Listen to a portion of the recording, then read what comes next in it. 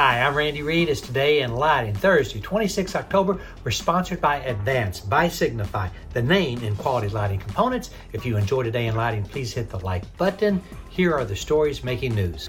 I spoke to Billy Hodges, principal of Digital Filaments, and they are closing operations by the end of the year.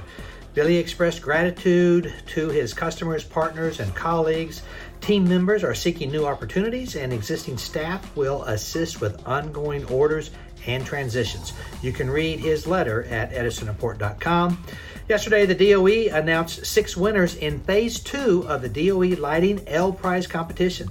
Notable winners include Signify, Lightly, Leviton, and McQuong, and I find Lightly intriguing. Their low-carbon, biodegradable luminaire utilizes locally sourced materials grown in the U.S., such as wood, hemp, and wool, as alternatives to plastic and metals. Details on all 6 at edisonreport.com.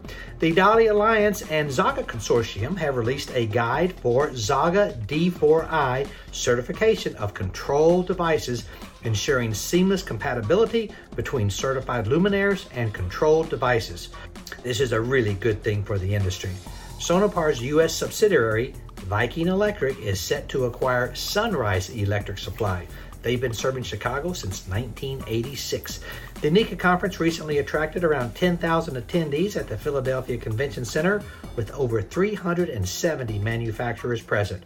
We linked to Electrical Trends article. And yesterday the Dow dropped 105, but NASDAQ was down 319. Signify was down 4.5%. That's it. Go light up the world. Have a great day. Pray for peace.